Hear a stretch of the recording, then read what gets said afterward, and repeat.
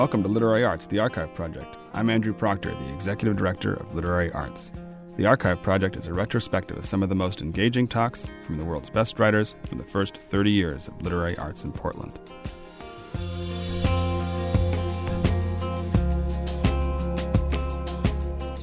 Throughout our 30th anniversary year, we've been celebrating the readers, writers, students, administrators, donors, and volunteers who shaped this organization over the past 3 decades.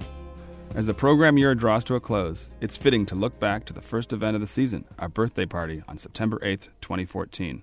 The event featured the inaugural Portland Arts and Lecture speaker from 1984, Calvin Trillin, best-selling author Elizabeth Gilbert, musician and writer Colin Malloy, slam poet Bella Trent, and Julie Mancini, who directed the organization for 15 years. Under Mancini, not only did Portland Arts and Lectures grow into the largest literary lecture series in the nation, she also incorporated into Literary Arts the Oregon Book Awards and Fellowships Program, which was formerly the Oregon Institute of Literary Arts, an organization created by Brian Booth. In addition, in 1996, Mancini started our education program, Writers in the Schools. These are the programs that have come to define literary arts, and together they are a legacy Mancini has given to our community. Let's listen now to Mancini talk about the early days of literary arts in front of 2,000 audience members at the Literary Arts 30th anniversary event at the Arlene Schnitzer Concert Hall. Welcome back, everyone. I'm Julie Mancini. How many people have been coming to this for 30 years? A lot of people in this audience don't know who I am, but for 15 years it was my honor and my pleasure to introduce some of the greatest writers in the world to Portland. I was talking to a young executive director today, and I said I had to get off the phone because it was the 30th anniversary of Literary Arts, Portland Arts and Lectures, and she said, "Do you mean to tell me that the organization you ran is 30 years old?" And I said, "Yes," and she said, "God, you're old."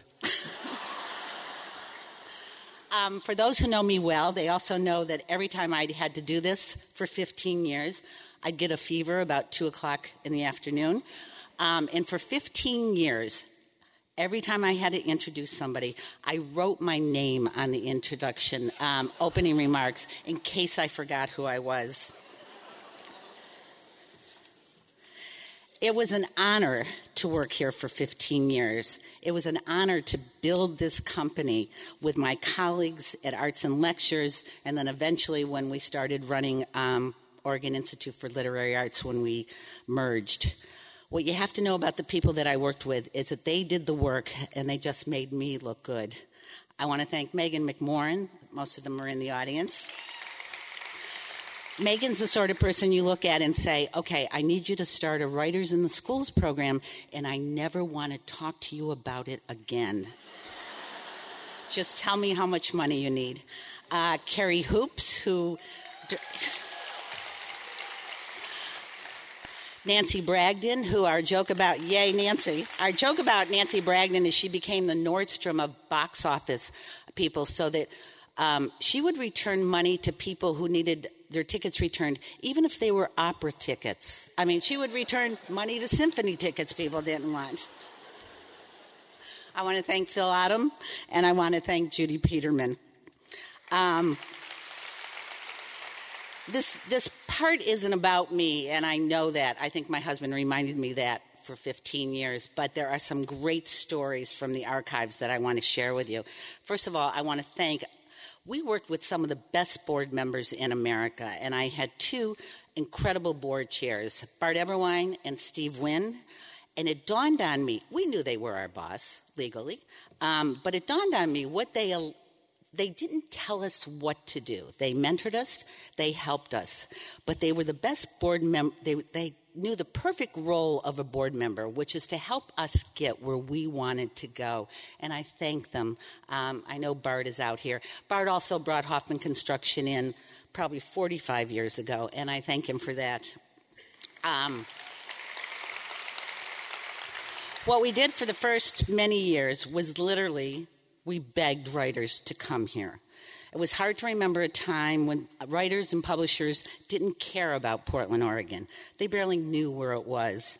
We sent salmon, we sent gifts, we sent huge FedEx packages. There was no email then. Invitations that arrived in 24 hours, and we thought they could not ignore the packages. but they did. Philip Roth sent back the exact letter we sent him, and across the top he wrote, "I don't do this." We didn't take that as a no. We thought, you don't do it now. When he finally agreed to come, he called and he said, "Okay, I'm coming and I will read." And I said, "Mr. Roth, you have to understand something. If you come out on stage and read, they will drive me out of town." And he said, "You don't understand. I will have them crying in their seats." His friend John Gregory Dunn said to him, "Philip, there's 17 Jews between Seattle and Portland. Who do you think is going to be crying in their seats?"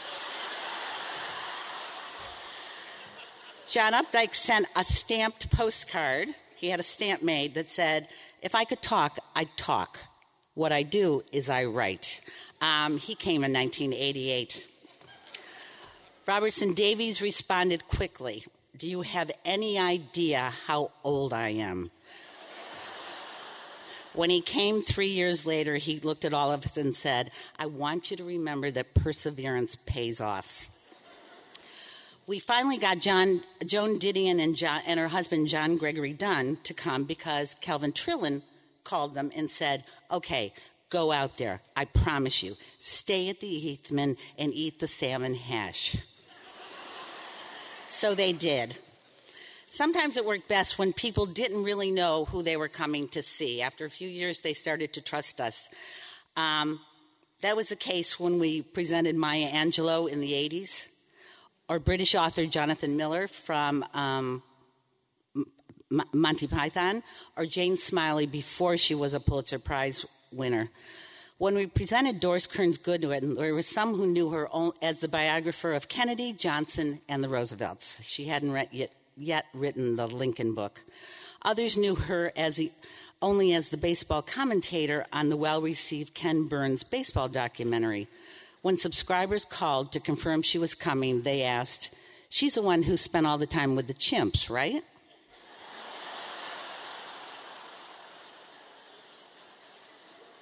Salman Rushdie came during the fatwa, and we needed everyone to call the office and give us their name, and then we had to check 3,000 people's ID at the door. Mostly when people called and said, "I'm reserving a seat," they said, "We really want to come to the Salman Rushdie concert." So,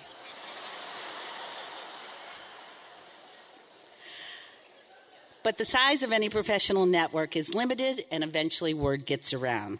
The literary community maybe they smoked, but they spoke among themselves.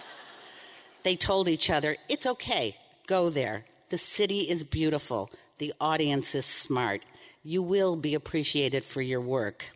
And this organization grew mainly because of the city we live in. Portland grew this organization. You came, you supported us, you gave us your money, you bought tickets, and it is now the biggest literary series in the country. I thank all of you for all of your work the last 30 years. To all of you. There's countless stories, I'm wrapping this up, that prove that Portland was worth coming to. We saw a letter that Wallace Stegner wrote to his publisher, and he wrote, "They made me feel like a rock star. I went to Portland, and they treated me so good." When Polish poet Czesław Miłosz came to Portland, he got into a cab in front of the Heathman to go to Powell's, and the cab driver looked at him and said, "You're that Polish poet, aren't you?" He was stunned. It hadn't happened before. Larry McMurtry decided to come because he wanted to check out Powell's rare book room. Roger Angell told Bobby Ann Mason to come and watch the movies at the Heathman.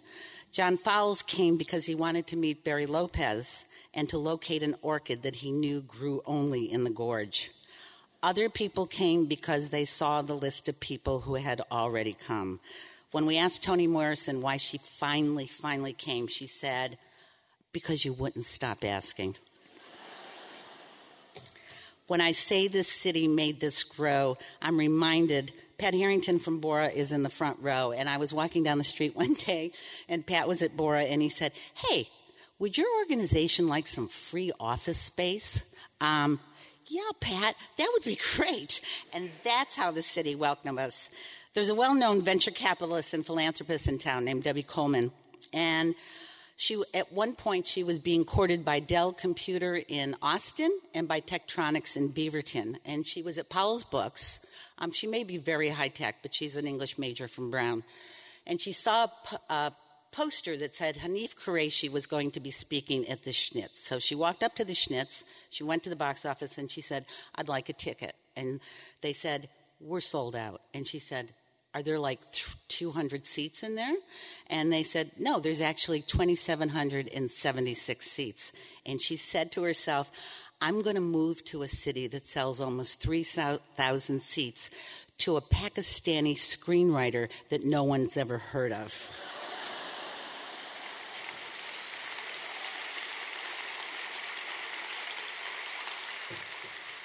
And finally, I really need to thank Andrew Proctor and his staff.